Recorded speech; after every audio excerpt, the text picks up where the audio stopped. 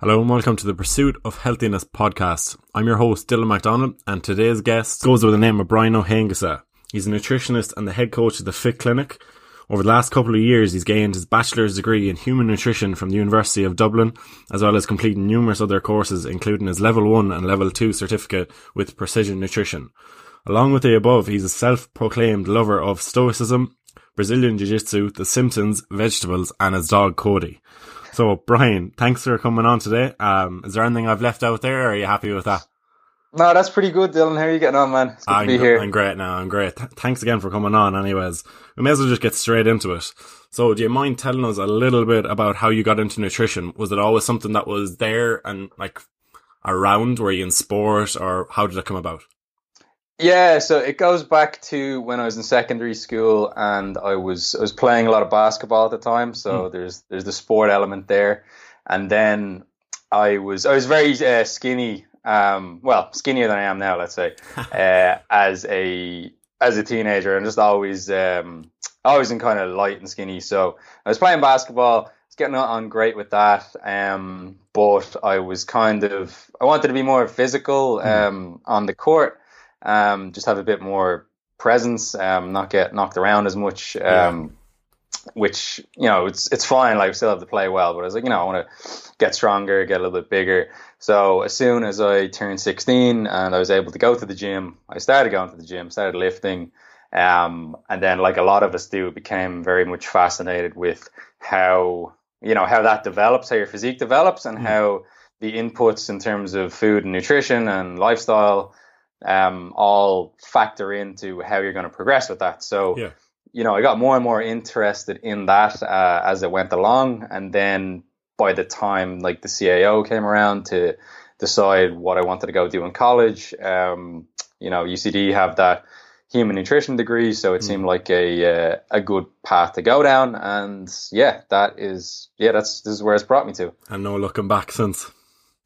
No, it's funny. I don't know what I would do otherwise. I have some inklings of what I might do, but it's hard to think of another path now that I'm here where I am.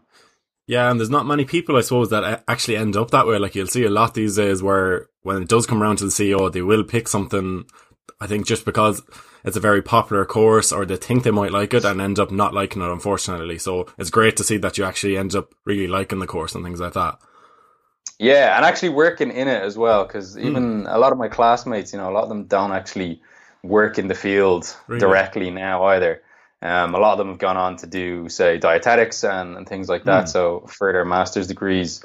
But there's a good proportion that just kind of got into other stuff. Like, a lot of them working for, say, companies like the likes of Glanbia and Kerry Group and stuff, but doing more like advertising and marketing sides of that. So, yeah, it seems to be rarer than not to actually stick with the field. Okay, cool. Well, we'll leave your past where it is now and we'll go with the present. So, do you mind telling us who you mainly work with at the moment? I know you work with the Fit Clinic. Can you tell us maybe a little bit about who you mainly deal with? Yeah, of course. So, the Fit Clinic, we're an online nutrition coaching and consultancy service. So we work with clients one-to-one, and we have a team of 7 coaches. So really, really good setup, really good team. And a lot of us have different kind of skill sets, different strengths. So it's great that we can cater for quite a large client base, depending on, who you might get assigned to. So we work at a very, very wide range of people. So you got athletes, you got people who are very much into exercise and fitness. We've also got people who maybe don't train at all. They want to get healthier. They want to lose body fat. I personally, my niche is becoming people who have a very poor relationship with food and they want to improve that. So a lot of anxieties about, food labeling, like this food is good, this food is bad. People engaging in like disordered eating behaviors, binging, restriction, all that sort of stuff. So that's where I'm doing most of my work at the moment. But I do have a good mix of people. So I have still, fat loss clients, still have athlete clients, and everything in between. So we do cover a really wide range, just thanks to the fact that we have a big enough coaching team. Yeah. And we all have different skill sets and backgrounds that enable us to do that. So it's great. Okay, cool. And with it being January now and everything, have you seen a big influx of people coming in? Yeah, I mean, you're grateful for that it's the time of year that a lot of people are, December can be quite quiet, relatively speaking, which is nice because then you have a contrast for getting into January and February, where there's a big influx of people, and we're grateful to be in a position where we can get people on the right track, know they're going to get a good service and not fall victim to any of the bullshit that goes around this time of year with any of the quick fads fixes and challenges and exactly, man. So it's nice to be standing there, that people are aware of us and keep becoming more aware of us, so that we can keep having a positive impact and try and save people from ending up in any of those quick fixes or fads, like you were saying. Yeah, of course. And since it is January at the moment, you'll see a lot of people deciding or having just begun their New Year's resolutions. What's your take on New Year's resolutions? Yeah, so like there's a couple of sides to New Year's resolutions. Like it's great to see people being motivated, wanting to take action. They're like, the time is now and let's go do this. But then of course we both know that in a very short space of time, most of those resolutions will be dead in the water and people will no longer be engaged with them. So it's kind of sad that there is, a couple of months, 3 months down the line, going to be a graveyard of resolutions that were never fulfilled, let's say. Yeah. And I'm sure we're going to discuss, why that might be and how to avoid that happening. But, it's great. Like anything that will push people to try and make a positive change for themselves. Of course, I'm all for that. I think it's great. But I'd rather see more people obviously succeed with it. And there is a certain element of I'd rather people not wait for a quote unquote period of the year. Yeah, like the best time to start was yesterday, and second best is today. So let's get it going today, rather than having to wait for like a Monday or a new month. And like there is that element of it is a fresh start, and there is that sort of psychological influence. But not waiting for the right time, just starting and then, figure it out as you go along. Yeah. I think there, like you said there is definitely a few sides you can come at it from. It's like, it is great to see the people having the goals and actually, like for someone that mightn't have had anything in the last few months, if it does give them that boost to get into it and get something set, it is great. But then you'll have the side of the people that are nearly panicking as soon as it hits 1st of January, that they feel they need to have this mad goal, it has to get done straight away. And it puts a lot of pressure, and probably unnecessary pressure, on people that they think it needs to get done right now because it is the 1st of January. Like, you have no choice, it needs to be rushed in. And when people rush in a lot of the time, they end up, like you said, going into that graveyard of basically failed New Year's resolutions or not successful New Year's resolutions, and nearly panicking to pick a resolution just for the sake of having one, I suppose. Yeah, it's a good point. Like, and that's one of the main issues probably for New Year's resolutioners, is they may go and pick goals or resolutions that aren't really their own. Yeah. Because like you said, everyone around them is suddenly on this wagon of making change, and it can become very kind of cliche and generic, like, I'm going to, eat healthier and, exercise more and, improve my relationships, this sort of thing. But unless you can connect with those goals on more than a superficial level, that's another major reason that you're going to fall off of them. Yeah. So that comes back to, having a really good why behind these goals that you have. 100%. And that's actually one thing that, like, if someone does come in, and I'm sure you do the same thing, because I know you did the precision nutrition and it was part of it, is that when people do come in on a consultation, trying to find the root cause of their why. So using that 5 whys technique of precision nutrition, I find is a great way, and I'm sure you use it too. I think I've actually seen you putting up a post about it before. And just for anyone that's listening that doesn't know that, it's just really, if we ask someone what their goal is, and they say, for example, they want to lose weight. So you go through 5 different whys. So the main points to go around, it can be actual very individual, but the main ones we go around are, if you want to lose weight, why are you doing this? Then why do you want to achieve that reason you're doing it for? Why is it important to achieve that?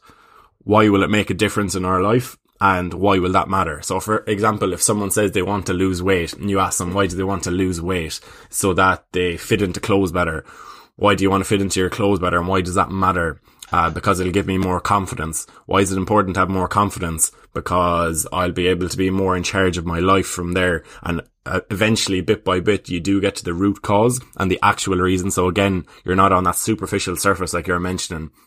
And it does actually, I suppose it helps that if something does come up and a bit of adversity, you're facing a bit of adversity, if you know the true why, it's a lot easier to stick to what you have put in place rather than falling off or slipping up.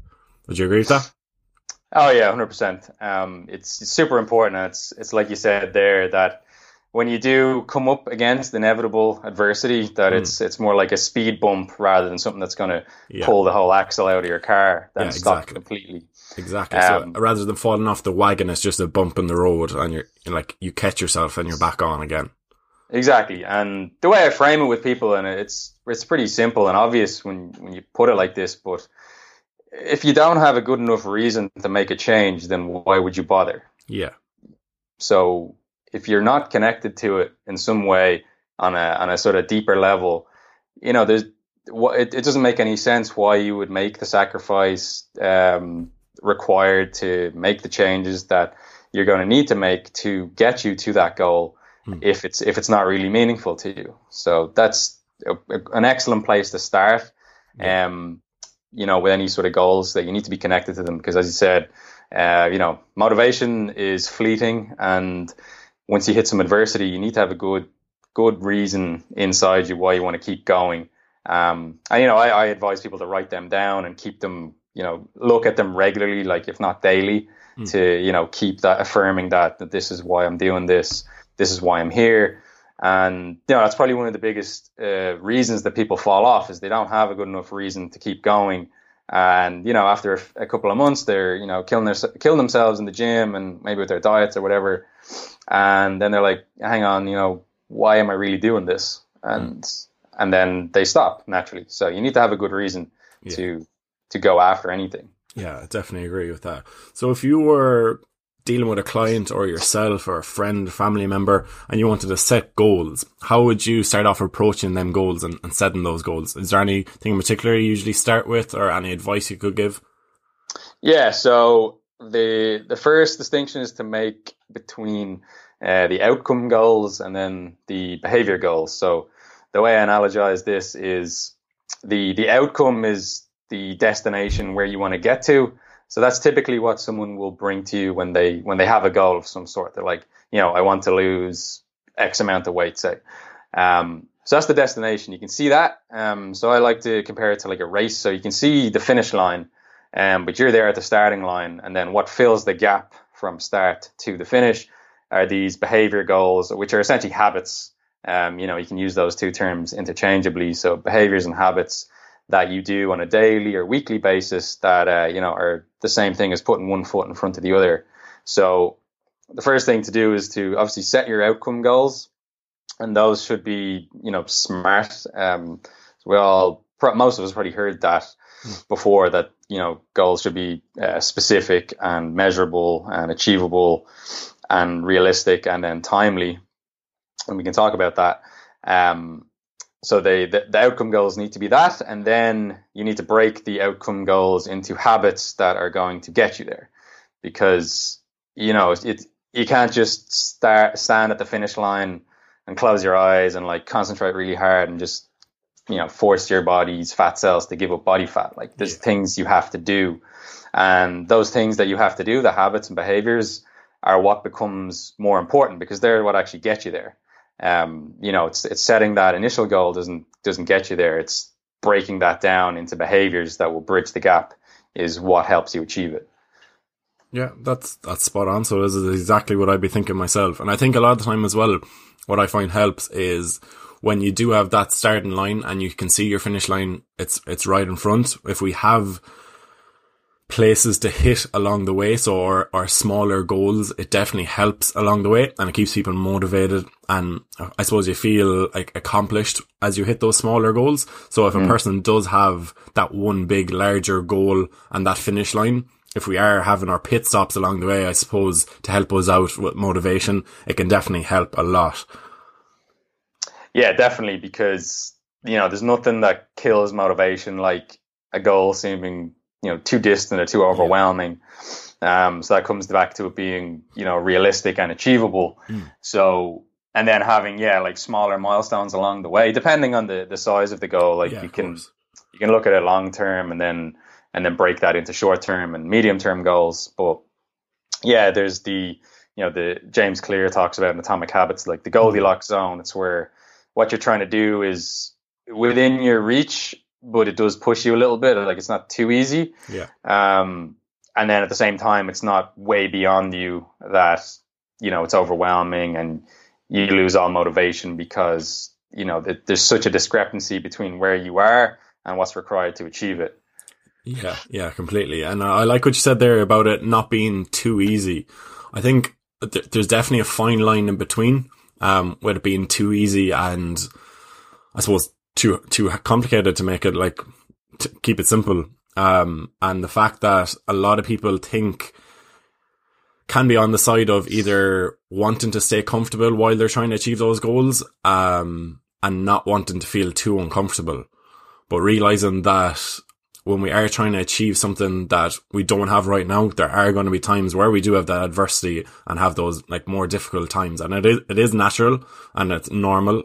But it's not going to be something that you're going to have to deal with forever. We don't want to have to be in this phase of reaching the goal forever. It obviously depends on the goal. But if we're looking at fat loss, for example, we're not always going to be dieting, and that's not the goal, clearly. So people have to realize if they are facing a bit of adversity or are feeling a bit uncomfortable, it's a temporary thing in the long, the grand scheme of things, I suppose.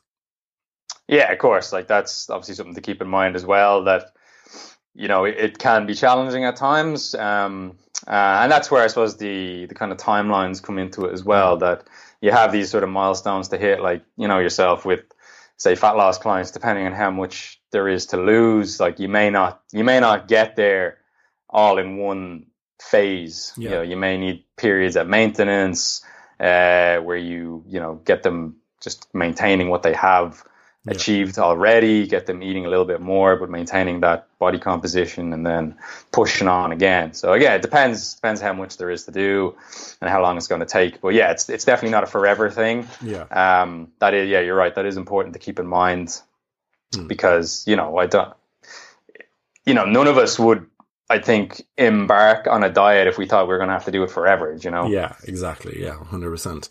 And when we are creating these goals or setting these goals, do you think is it important to look to the past and see why we may have failed on past resolutions, for example? So if there is someone that has failed on previous resolutions and thinking, I failed on all these in the past few years, I've given them up in a few months, what's going to be different about this one? And what did I do wrong or not so right?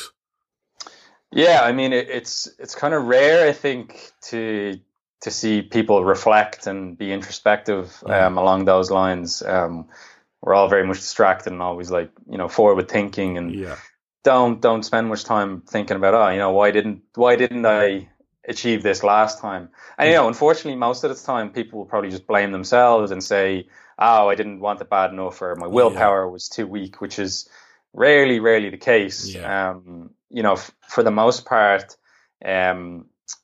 they're probably either not, they're setting goals that are too far beyond where they're at. So I always say, start where you're at when trying to set these behavior goals. So, if you have a habit or behavior goal of eating more fruits and vegetables, say, and you currently eat, one serving of vegetables and one piece of fruit a day,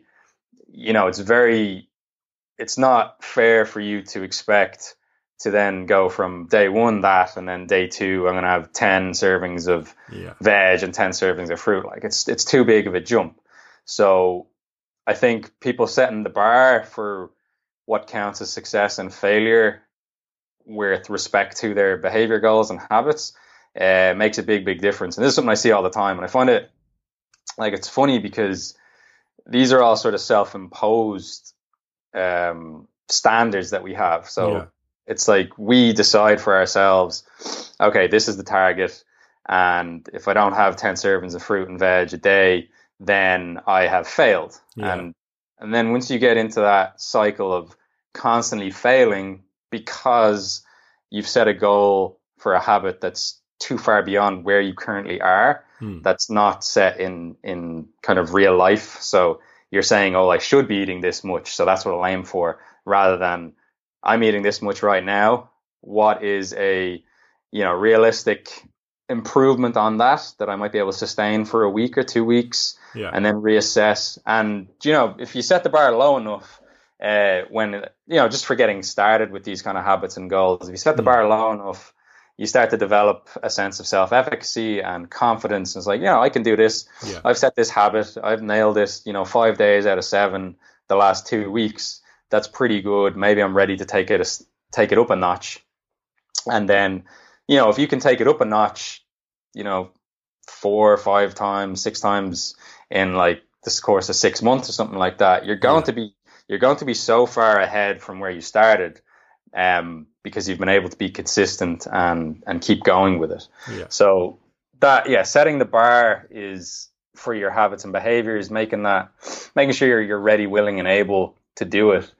It is really important. And that's probably why I would say people fail most of the time. Like, first of all, if they don't have a strong enough why behind them, like we've been talking about, and then also just setting targets that are not meeting them where they're at right now. And it's because we want it to happen now. We want it to happen fast.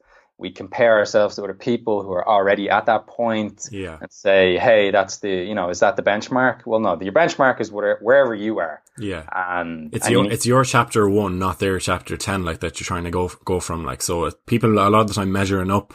So if you are doing that comparison, which so many people like fall for, that they think they could be looking up to this person, though that person's in great shape, but that person's on their own chapter 10. They've been at it for a while. If we're starting off at chapter 1, it's just not a thing we should be comparing to. Like a lot of the time, I know a lot of people will say it could be used as a source of motivation, but if we're looking at an unrealistic motivation, sometimes it's going to do more bad than good in terms of we can't measure up to that, because we're never going to skip those chapters in between to get up to the level they're at. A lot of the time anyways, like. Yeah, I mean, it's probably nice to have that as a source of motivation to say, hey, that's what can be achieved. Yeah. Given the proper amount of time and effort. And, like, that's what can be achieved, maybe. But again, you're running into problems there potentially if you're comparing yourself with maybe average or below average genetics to someone who you're more likely to see online, because if you're seeing them, there's a survivorship bias there. So they've made it, based on their physique or how they look or whatever it is. Yeah. So they're probably going to be in the genetic elite. And, I often refute the idea that comparison is the thief of joy, because I can say, if you can see someone do something and you say, well, hey, I can do that as well. That's great. And then you can also compare it to people who are, less fortunate than you. That's another discussion. But yeah, you got to be careful with those sorts of motivation. Yeah. It's like, admire maybe their work ethic, and their determination. Hopefully they have that. Hopefully they're putting out good content as well. But again, just compare you to you in terms of how you're progressing. And like you said, because you're writing your own book, as you're saying here, you're not doing it for anyone else. Yeah. Hopefully. Yeah, 100%. I think that brings me to my next point. And that's looking at our surrounding environment when we are setting our goals, and making sure that we are setting ourselves up for success in our surroundings and our environments. And one of the biggest things I think with the year and the times we're in at the moment is looking to social media and looking at the influences we are having on social media, and that word, that influencers, and whether it is a good or a bad word, we are getting influenced by the things that we're looking at each day on all those things, and making sure that it is positive influences and not, for example, I'll see a lot of clients that will be following, again, looking at those like genetic elitists, like where we may never get to that point, unfortunately. And that's just something like we have to know, like sometimes, but it's more so than that. It's looking at what makes us feel good and what makes us feel bad when we open up that phone. So if someone is making us feel bad when we're looking at their stuff, we have to realize that there is an unfollow button there, and there is a mute button that you don't need to see those posts if you don't want to. So it's making sure we are setting up that environment and getting rid of any of those, I don't want to say negative, but maybe like not so positive on our mindset or our own goals. Yeah, like it's going to be obviously very individual how you versus me respond to something we see online. Like there's going to be a lot of individuality to that. It's going to depend on, you know, where you're at with your own mindset and your own headspace. But yeah, you're right. You have control over at least that part of your environment. And like, yeah, the environment that you're in, not just the social media environment, that's part of it, but like your overall environment is one of the most important factors to try and shape any success, because our environment is full of cues for different behaviors. So most of our habits and behaviors are automatic, and we don't consciously have to think about them. Like when you go into a room, you don't have to think, oh, I need to turn on the light. You just turn on the light. So, you know, the cue of the room being dark triggers that behavior of turning on the light. So, you know, you have to be conscious about it initially when you're establishing a behavior like that. But yeah, it's very important that you manage the cues in your environment, because they are going to create actions, and then that will lead to some sort of result, be it positive or negative, depending on your situation. But yeah, social media, like you have to be aware, and think about, you know, how do I react? How do I feel when I see this account online? And, you know, part of me would say I would want to explore that a little bit more. It's like, why am I feeling that way? Yeah, if I do feel bad when I open this account or see this sort of post, I would like to say, you know, what kind of thoughts make me feel bad about that, or what am I feeling, and why that might be. So is it the actual person, or is it my own insecurities and things like that? Yeah, which, you know, it's an interesting topic, and that's getting into kind of almost cognitive behavioral therapy kind of approach to things, and trying to figure out what your thoughts are creating for you in that situation. But yeah, I mean, like short term, for sure, like you need to cultivate an environment that's going to be mostly positive for you, that's going to be helpful for your goals. And if you can find yourself, you know, feeling generally down, feeling bad about seeing certain things on social media, then yeah, I think as a short term fix, I would say, you know, be very, very diligent about who you follow and who you don't, and how it's affecting you. And like you said, you have control there. The unfollow button is there. The mute button is there. So there's no reason for you to have to keep exposing yourself to that thing that is affecting you negatively. I'm not going to say it's negative as a general concept, because it's how we interpret that. 100%. But, you know, short term, I would like people to explore, you know, why is it that I feel bad when I see this? I would like to see people kind of go down that path a little bit. But for sure, social media can be a wonderful place. Like you said, it can be full of motivation. You know, you can connect with like-minded people. There's communities on there. There's lots of educational content on there, obviously. And then also, and then there's the other side of it. So just to make sure you manage it, and tend to that like a garden almost. You know, keep the weeds down and keep growing the things that you want to grow there. Yeah, exactly. And I think not more so, but I suppose just as important as that, as the influence that someone is having or the way they're making you feel, is looking at the actual information they're putting out and making sure we are following the right people.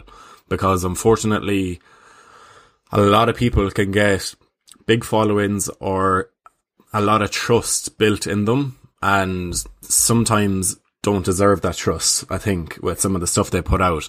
And it's very important if you are following someone, that you do your research. Don't blindly believe exactly what they're saying. And that goes for even someone following both of us. Like a person, even if they're looking for a coach, they should not blindly believe, just like without any research, whatever, having 100%. It's great to have the trust in the person, but you should never, I don't think, rely solely on that person. It's all like, there's more information out there than we've ever had before, and it's at the click of our fingertips. Like, yeah, you're right. Like you can you can learn everything about anything these days, via the internet. And there's so much content and information out there, and so much noise that it's very hard to find the signal. And I think you need to have certain criteria in mind when you're looking to, maybe hire somebody, because it's a very privileged position that we are in, that people are going to trust us to help them and to guide them and to provide them with good information. And, you want to look, obviously, like credibility. What kind of credentials do they have? What sort of education do they have on the subject? What sort of person they are. What sort of person they are, can you get a feel for what their values are? Do they act with integrity? A lot of this is hard to elucidate just from looking at someone's profile, but if you're following someone for long enough, or you do a little bit of digging around, you should be able to get a sense. If you ever ask them to support any claims they're making, how do they react to that? Do they almost bite your head off, being like, who are you to question what I'm putting out here? Or do they give you the actual response, or, are open to discussion about it? And I mean, a lot of people are very quick to jump the gun on the internet and just write nonsense. And there's a lot of that goes on. But, see, do they have results with people like you? If you're looking to hire somebody, do they have results with people who are like you, rather than just them being, genetically elite, maybe sort of have created a living from their physique and their lifestyle. Therefore, they don't, they can train, at least once a day, if not twice a day. Maybe their stress levels are quite low because of that, based on the lifestyle they've created. Like, that's not going to be the same for the majority of people. So see, have they got results with people who are just like you in your situation?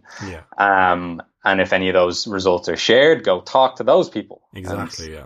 Ask them, what was this person like as a coach? This is more for actually hiring somebody or coaching, but there's are they extreme in their viewpoints? Do they make like absolutist statements like always or never in their content? They're all ways to try and determine if someone is credible, I suppose, and going to be a valuable source of information. And I think there's definitely red flags to look out for, like you're saying there. If there is absolutes in it, or saying this is the only way, or this way suits everyone, and things like that, or not willing to back up claims they've made on any statements.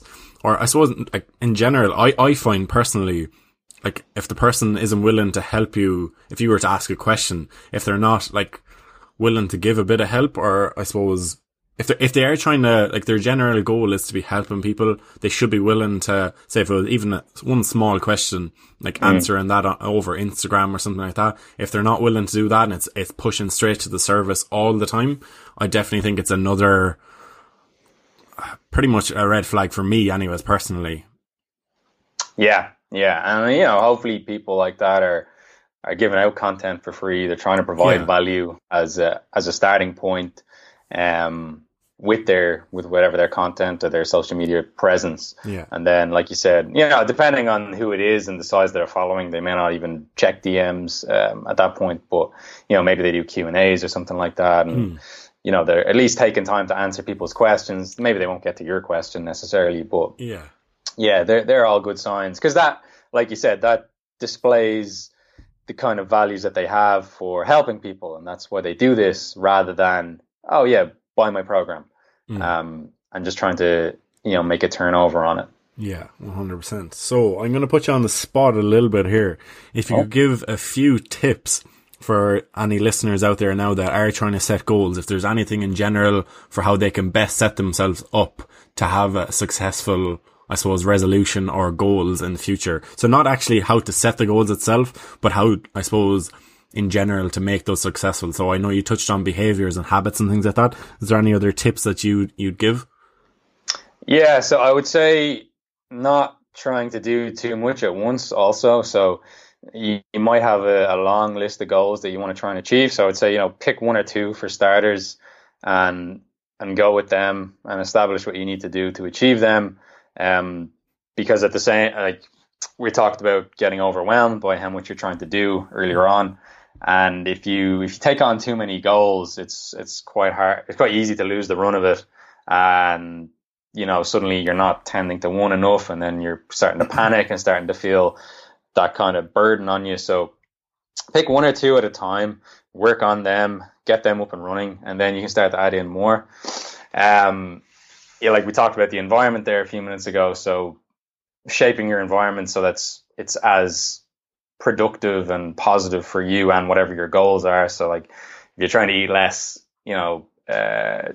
high calorie treat foods because you're trying to lose weight, either not having them in the house or at least having them out of sight and somewhere where they're not as easily accessible as, say, maybe the fruit bowl is, because that's right there on the counter. Like that's a good example of shaping your environment. Like laying out your workout clothes, the night before, so they're there and that's in your environment. That's a trigger. You're like, oh, okay, I'm gonna have to go train now. And then you would want to have some sort of measure or tracking of how you're getting on with those goals, so you can actually see how you're doing, and so you can evaluate how they're going for you, if you need to change or tweak anything. One that's really good is an implementation intention, it's called. Again, that's from Atomic Habits by James Clear. So the idea there is you're making an appointment with yourself, which is how I've usually phrased it in the past. But like it's like up to 90% more likely that you will do something if you write down what exactly you're going to do, where you're going to do it, and when you're going to do it. So, for example, it's kind of vague to say, I'm going to train 3 times this week. Whereas if you say, I'm going to train Monday, Wednesday, Friday at 6:00 when I'm on my way home from work, that is very clear. You can put that in your calendar, because, when was the last time you say missed an appointment with, say, a dentist or a doctor or something like that? So if you can make appointments with yourself and know exactly when and where you're going to do something, it's a lot more likely that you will do it. So that's implementation, intention, knowing the where, when, how, and the what, being very specific about that. And then in terms of creating new habits, you can do something called habit anchoring, where if you're trying to establish a new habit, you try and tie it into something that you already do. Because say if something you already do, then it's already habitual for you.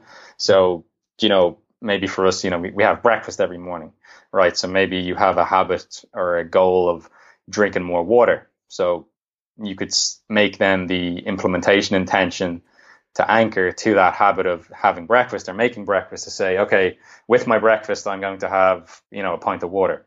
And then the act of making breakfast is already the cue or the trigger for that habit. And then it makes it a lot easier because you're not trying to carve out a new slot for, say, drinking more water, at least not initially. That's a really, really good one. There's lots of things you can do with that. Say, you do some stretching or mobility or something like that while you're watching your favorite TV show. Another example. So you're already going to watch the TV show. That's already carved out. So then you're just adding in something to what you're already doing. That also ties into an idea of doing some pairing things that you need to do with things that you want to do. So that would be another. So, you want to watch the TV show and maybe you need to do a bit of mobility work. So you can pair them together, and it makes it a lot more appealing then to do and this is all just to get a habit started and get it going. And once you are in a routine of it, it'll be a lot easier to maintain. Again, you won't really think about it anymore. You'll just do it. I like that. Yeah, I like that a lot now, so I do. Because I remember hearing something about it before, very similar to that. I feel like it might have been Jamie Alderton that mentioned it in one of his books, and that was just saying for the act of practicing gratitude. And again, it was pairing up, and it was like, say you might pair it with brushing your teeth. I know it's not pairing something that you want to do with something that you need to do, but it's still, I suppose, the same principle of pairing things up. And that definitely does actually bring us on something I'd love to touch on with you, because I know you're a big enough fan of all this sort of thing. So practicing gratitude, and I'd love to touch on stoicism as well, if you wouldn't mind. Yeah, absolutely, man. So Yeah, so we start with gratitude, or let's start with stoicism. Yeah, sure, whichever you want. I suppose we can start off with explaining to people what your opinion of gratitude is. So, Yeah, perfect. So, gratitude for me, or the act of practicing gratitude and cultivating an attitude of gratitude, as as it's put, is one of the most simple ways to, say, improve mood and happiness and feelings of overall well-being. And like anything that we talk about, is not wishy-washy. Like, this is well researched. yeah, That practicing gratitude can make you happier by up to 20%. In some of the main studies that are done on gratitude, it's up to 20%, and that's only in doing it once per week. So I think once per week is too little to do it. It's way better than not doing it at all. Yeah. That's always going to be the case. But if you can get a 20% increase in your happiness from doing something once a week, then what might you get with doing it, say, 5 times a week? And it's as good as doubling your wages, actually, in terms of making you happier. Except with something like doubling your wages or getting something material, the boost in happiness is actually, it's short term, because then it becomes the new normal and you adapt to that. Whereas gratitude keeps on working. And then it creates like a positive feedback loop as well, where, if you're practicing gratitude, you're going about your day in a more grateful state. And like, when I say gratitude, I mean appreciating what you have in your life, things that maybe you can control for and things that you can't control for. But just having an appreciation of that. So then it takes you out of this loop of constantly wanting more, or having emphasis on what you don't have or what you're lacking. It puts the focus back onto what you do have, trying to appreciate little things in life. And you most of your life is going to be made up of little moments and little things. So if you can get to a point where you appreciate them and you enjoy those more, then you're setting yourself up for a happier life. Better mental health, better emotional health. You have better physical health, because those two are connected. You can't separate the mental and the physical. You'll be more resilient when things genuinely do kind of, as life does have its downs, you'll be more resilient because you're programmed to be more grateful for, even if you're having a shit time, you'll still appreciate the little things that are there with this practice. So I think for people starting out with it, a pre-made gratitude journal, like the 5-minute journal, is really good. That's what I would have used starting out. And, it's nice because it has a template. You don't have to think. You don't have to think too much about it. The prompts are right there for you, and you just fill them in. And then after that, after the 6 months of using that, you can then go and just kind of do it yourself. But yeah, it's fantastic, man, and it's one of the most effective ways I've found for myself and for clients to just easily and simply improve their mood and their overall sense of well-being. Like, it's great. It's one of the best things you can do. So yeah, you're right in saying that I'm a huge fan, and I think it's kind of almost like one thing I could recommend people go and do to improve their lives. Without having to do too much or invest too much, is just to adopt a regular gratitude practice. It's class. Yeah, and like you said, like it is really, it's basically cost free. Like, other than paying for that journal or something like that, it's just taking a few minutes of your time, and it's well worth what you're actually getting back. And not to get into anything that is, again, wishy-washy or anything like that, but I do think when we do start to focus more on those positives of what we do have rather than what we don't have, it definitely has a positive influence on bringing that, I don't want to say positive energy, but just having that positivity, I suppose, about it all. And that there's no doubt that it's going to help bringing towards, like, that you are looking towards more positive things, and you are eventually going to, again, it's going to that positive energy, isn't it? I'd rather stay away from that. It's just bringing those more positive things into our life rather than focus on the negatives, and maybe possibly bringing in more negatives into our lives just because that's what we're focusing on. So it is definitely like, it's a massive thing. When we're looking at our goals and we're looking at life in general or anything like that, and that's outside health and fitness. I think that it brings in everything like gratitude. Like, it is taken outside health and fitness. It can be literally anything to do with our life, and it can have a positive influence on everything to do with our life. Yeah, it's amazing. And then to go with that, Stoicism. Would you like to explain to people what that is? I know you're definitely a massive fan of this and the Daily Stoic.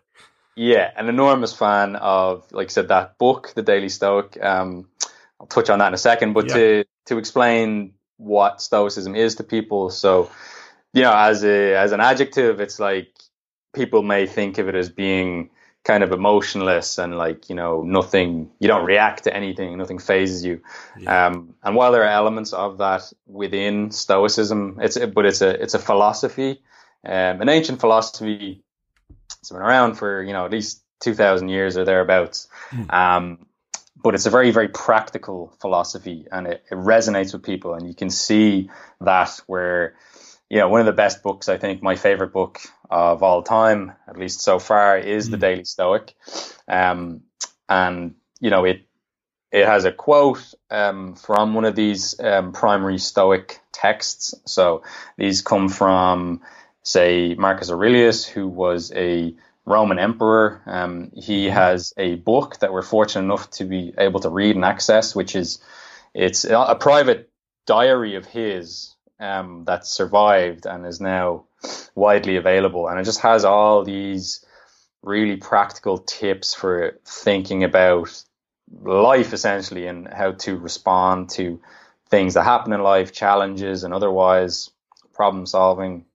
Like the three main components of Stoicism is to, first of all, you can control how you perceive things and how you perceive the things that happen to you. So that's why I said earlier, I wouldn't class someone's social media as negative. I would say it's neutral until you attach meaning to it. Yeah. And you have control on what sort of meaning you attach to things and things that happen in your life. They don't so much happen to you, they happen. You may be there, you may have to react or respond to them.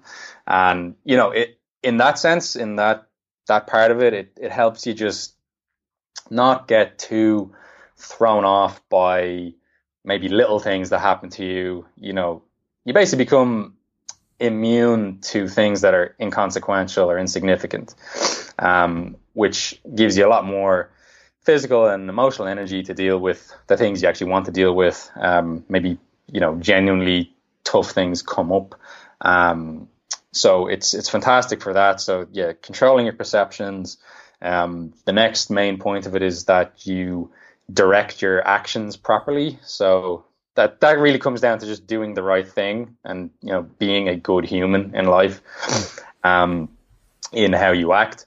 And then the third main component of it would be that there are always going to be things outside of your control that you can't influence. So you just have to willingly accept that which isn't in your control. Because it's going to happen.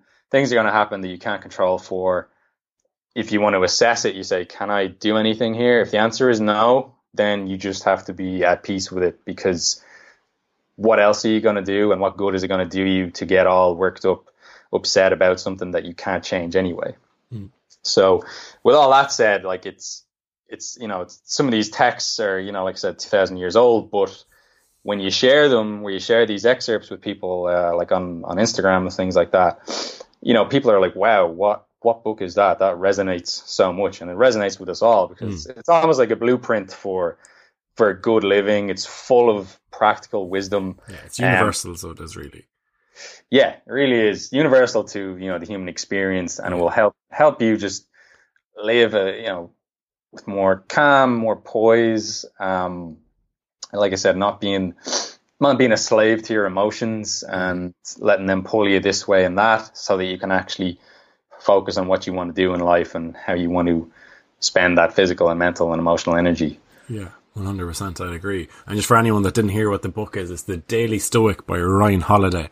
I think does he have a workbook or another book that goes with that? There is a Daily Stoic journal. Yeah, that's right. Yeah. Have you used that? Yeah, I do have it. What it has is a morning reflection and an evening reflection, and there's also it's like the Daily Stoic book. There's a page for every day of the year, and then there's a prompt or a quote from that page that corresponds in the Daily Stoic, to give you something to write about if you want. My only gripe about it is that there's not very much space for the actual writing, which I understand because the book would be like twice as thick if it's bigger. But no, it's a nice, definitely compliment. And if someone who has never done any journaling before, which, we talked about gratitude journaling specifically, but journaling in general, I think is a fantastic practice to have. Yeah, definitely. It's a good accompaniment. And then Ryan Holiday has lots of other books on the subject of Stoicism, like Obstacle is the Way. Yeah, the obstacle is the way, ego is the enemy. That new one, Stillness is the Key, I haven't read yet. Yeah. I don't know if that actually pertains to Stoicism or not. And then you have I like people to start with the Daily Stoic. Yeah, because definitely. It's literally just one page a day. You can read it in the morning or, whenever you get a chance. And it gives you a little bit to reflect on, to think about, say, okay, I'm going to try and apply this today. And then, if you find that you like that, you can go and get the original texts by the likes of, Meditations by Marcus Aurelius, the Letters from a Stoic by Seneca, On the Shortness of Life by Seneca, Epictetus, his book, I'm not sure how to pronounce it, the Enchiridion, I want to say, something like that. So it's just a really practical philosophy it's not just sitting there and kind of bandying words about. It's like, I have something that's going to happen to me today.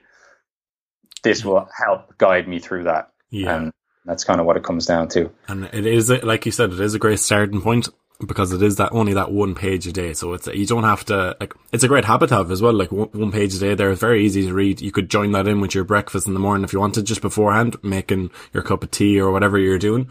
Get it done there. It literally only takes 2 minutes, and it is a very good habit to have. I know it's literally my second year now on it, and I'm going over it again, and it's just as good. So it is and it's a very easy read, like you said. Yeah, it's going to be never ending, I think, for the likes of us. I don't even know what year I'm on now. At least the third year, if not fourth, maybe. And my copy is like rife with little tags and stuff sticking out between the pages of things I've highlighted and bookmarked. And it's full of highlights. It's class, because like I said, it's a quote from the original text and then some interpretation on how you can apply that. So it's a very, very easy, low barrier to entry. And based on what we've talked about today, if people want to improve their life overall in 5 minutes or less a day, you could do a lot worse than picking up a copy of the Daily Stoic and maybe getting yourself a gratitude journal and just working on the both of those and see where that takes you. 100%. And I think a lot of people nowadays are looking towards, it is becoming such a popular area as people looking at all those mindset books that are out there. And I don't know if you would agree now, but I think the Daily Stoic is probably one of the best places you could start for that, for improving our mindset above any other book that is like you said, all these things have been around for so many years. So it is a great place if someone is looking to start some sort of mindset book or are looking to improve their mindset. Yeah, definitely. And, it's funny, you probably noticed this yourself, with reading a lot of things, but you start to see the same things popping up. Yeah, just interpreted as slightly different or people putting a little bit of a spin on it, but it is practically and then adopted. In the case of Stoicism as well, that's laid the foundations for a lot of what is modern day cognitive behavioral therapy. So that's where a lot of it actually comes from. That kind of idea of identifying your thoughts and identifying, are they logical, are they rational, are they helpful, and then figuring it out from there. So that's I have a book there which is called The Philosophy of Cognitive Behavioral Therapy, which talks about how Stoicism influences it and how they're related and how it is the original CBT. Okay, I must look into that. Just to finish out then, there's just 2 little questions that I think it'd be great. I think a lot of the time podcasts can become, it's great to have the discussion and things like that, and sometimes I remember in the past finding hard to to pull out the practical tips that can be taken from it. So it's nice to end the podcast episode after all the great information that has been on already and that you've given, is just to give a few practical tips on people that are in the process or else having started already with their New Year's resolutions. So are there any tips you'd give for someone that is starting into the gym as a beginner, how they can make sure it's successful? So I know we've touched on it a bit, but is there any practical tips you can give? Yeah, I mean, so I think if you're getting started in the gym, probably think hiring somebody to help you, like a personal trainer or something like that, is a great idea, because it fast tracks the learning process and the results you're therefore going to get, and it does it at the right time where you're most liable to fall off and maybe lose motivation, or maybe you don't have all the skills and know-how that you need to do to get to where you want to go. Yeah.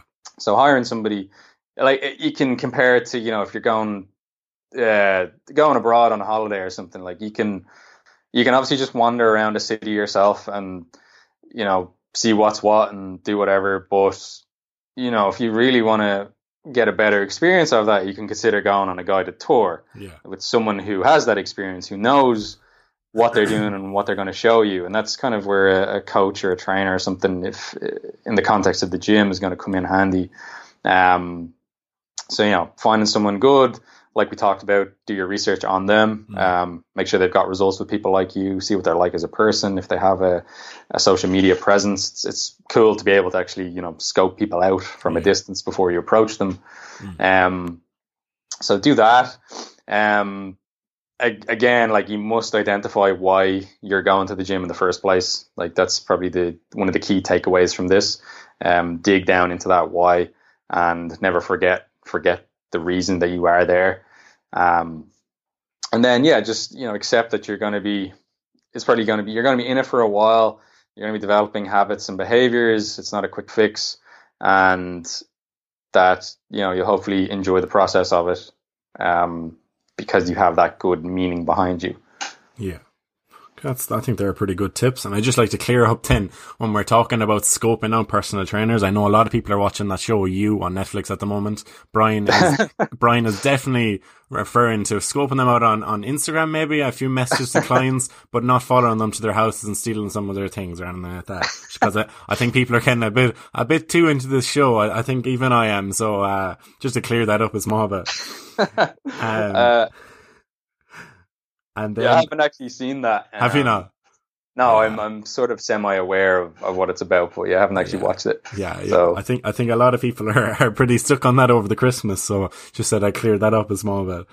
And then to finish out, I know we just touched on the gym there, and we have touched on nutrition a small bit.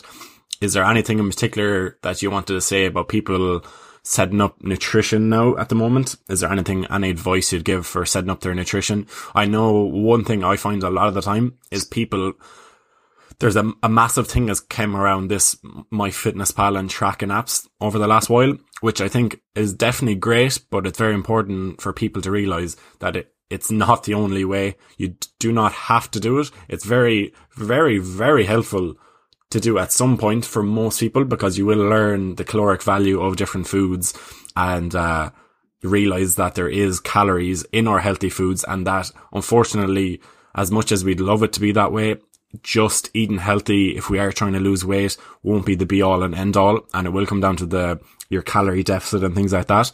Although we do still want to look at the quality of foods for our health. So it definitely helps and things like that, but it's definitely not the only way. Like, we have our different tiers, like I like to put to my clients, is that we have our portion control, we have habit tracking, we have that calorie tracking, and there's so many other options. Is there anything you'd like to say on that matter? Yeah. So I think, like, one point to make is, and this comes back to New Year's resolutions, is that a lot of time people are trying to go from a period of where they've arguably been at their worst in terms of eating and drinking, in the last month in December, to then trying to be better than they have ever been before, or at least they have been in a long time. Assuming they maybe tried eating healthy this time last year, failed, and then just went back to their old habits. So you got to just Yeah, go on. It's like anything, so sorry to interrupt. It's like anything. We don't want to go from 0 to 100 straight away. It's like if you had done your first driving lesson, you're not going to go drive in the Formula One. No, exactly. And like, you're not going to go squat 100 kilos on your second day in the gym. Exactly. So, and then in terms of like practical things that people can do, I like to start a lot of people out with the eating more slowly and more mindfully, and chew the actually food. chewing your food properly, taking your time, not eating in a rushed state, and then acknowledging how full they actually are when they're eating. So, like, I might look at that, depending on the client. Obviously, it's very individual, but I might look at that as the first point before we even talk much about what they eat. In terms of how you eat it, and that's very useful for eating out, because say even if you are tracking food, it can be difficult to track food in a restaurant. So, but you can always rely on eating slowly so that your body can actually sense how full you are, and then you can stop. Like if you have a fat loss goal, when you're about a 7 or an 8 out of 10 in terms of fullness, and that will take practice, because most people don't do this. Most people are miles away from doing this these days. Far, so it will take some practice, like any skill. Like we're talking about any skill here, you're not going from 0 to 100. You might start with 5 mindful, slow meals per week. And then an easy rule to keep in mind is the 5, 10, 15 rule. So that would be 5 deep breaths before you go and start your meal, because that puts you into a more relaxed state, which is going to improve digestion. It's going to encourage you to eat more slowly. Then 10 is 10 seconds between bites of food, so that will force you to chew more slowly. Put the food down, put the fork down, whatever it is. Take your time, chew it properly. And then 15 is minutes that it should take you to have a meal, or even longer. So, you can set a timer just to see where your baseline is. And if you find you're eating a meal in, 7 or 8 minutes, try to push that up to 10, because that's meeting you where you're already at, like we've talked about already. And then work your way up to 15, and then, even 20. Like, the numbers are sort of arbitrary there, but it's just easy to remember: 5, 10, 15. So starting there, and then looking at your basic things that we always talk about, trying to have a good serving of protein with every main meal. If you're training, if you're back to training or you're newly training, that'll help with your recovery and help with your progress. Also help keep you full, keep your energy levels stable. Because, hunger is going to be a main component that throws people off. So eating more protein is a great way to deal with that. And as you slowly transfer to eating a more wholesome, like whole food diet, you're going to find your hunger is a lot better managed anyway, because you're eating these voluminous, kind of lower calorie foods that are high in fiber, all that good stuff. So just taking it slowly, taking it step by step. So I would never say to somebody, okay, let's jack your protein up this week, and you're going to eat 5 more servings of vegetables and fruit, and you're going to increase your fiber by 20 grams. Like that's 3 things going on simultaneously. So I would say, no, take those one by one, work on each one for 1 week or 2 weeks, see how you get on, and then keep on going with that. And like I said, take it slow. There's not going to be any quick fixes, especially not for a beginner or for someone who has not had much success with this in a while. Maybe because I don't know about you, I work with a lot of people who have obviously tried crash diets in the past, and all you have to say to them is, well, how's that worked for you in the past? It's like, oh, okay, well, not so good. I give up all sweets, like trying to give up all sweets and chocolate between Halloween and Christmas. Like, this is an example of someone I'm working with at the moment. And she had said that, I have in the past just gone on crash diets and then fallen off and then gained more weight. And I'm like, okay, well, how about this time we don't cut out all those foods? We just give you some ideas on how to portion control them, how to manage them. You're allowed to eat all these foods. And like, she's flying now, like she's doing so well. And initially she's like, all right, it's weird that I'm eating like croissants and pasta and stuff on a regular basis, but I'm sticking with the diet. I am losing weight. And I'm like, yeah, I'm pretty glad that you didn't stick with that resolution of, cutting all that stuff out. So, take your time and don't take on more than than what you're able for at this moment in time. Take it slow. Obviously, if you need more help, you can contact people like myself or people like yourself. And, having a guide, I think, is great. Avoid fads and any approaches that seem extreme, because they're likely not going to serve you too well in the long run. Yeah. And I'm saying there that for beginners, they need to take it slowly, or for people who haven't had much success in the past. But then, people like us who have done this for a long time, and we do have a good handle on our food and eating habits and all of our habits relating to lifestyle and health. We're probably in a position where we could do a quote unquote crash diet if we wanted to. And when someone gets to that more advanced level, it might be appropriate. So it's not to say it's never appropriate, but it's very individual. Yeah, and not for someone who hasn't been successful with their eating habits in the past, or they're just starting out. Yeah, 100%. Yeah, I think that's some good advice there to leave people on. That's a good note. So thanks very much for coming on again anyways, Brian. It's been a pleasure having you. It's great to be here. Lovely to chat to you, man. It's fun. And one last thing then, if anyone wants to find you anywhere, wants to give you a follow, a message, get some info on coaching or anything, where can they find you? Yeah, sweet. So I'm most active on Instagram, my Instagram is Brian hAonghusa. It's BrianoHaonghusa. You can find me there. You can find the company and the coaching services on the Fit Clinic on Facebook or Instagram again. And also the website is thefitclinic.ie or thefitclinicnutrition.com. And you can find out all about our coaching services, about myself, the rest of the coaches. There's lots of free content up there as well, and on the Instagram page. So if people want to find out any more about me, or the Fit Clinic and the coaching, nutrition services, that's where to go. Perfect. And I'll put all those details in the description of this episode anyways for anyone that's looking. So that's it. Thanks very much, Brian. Wonderful. Thank you.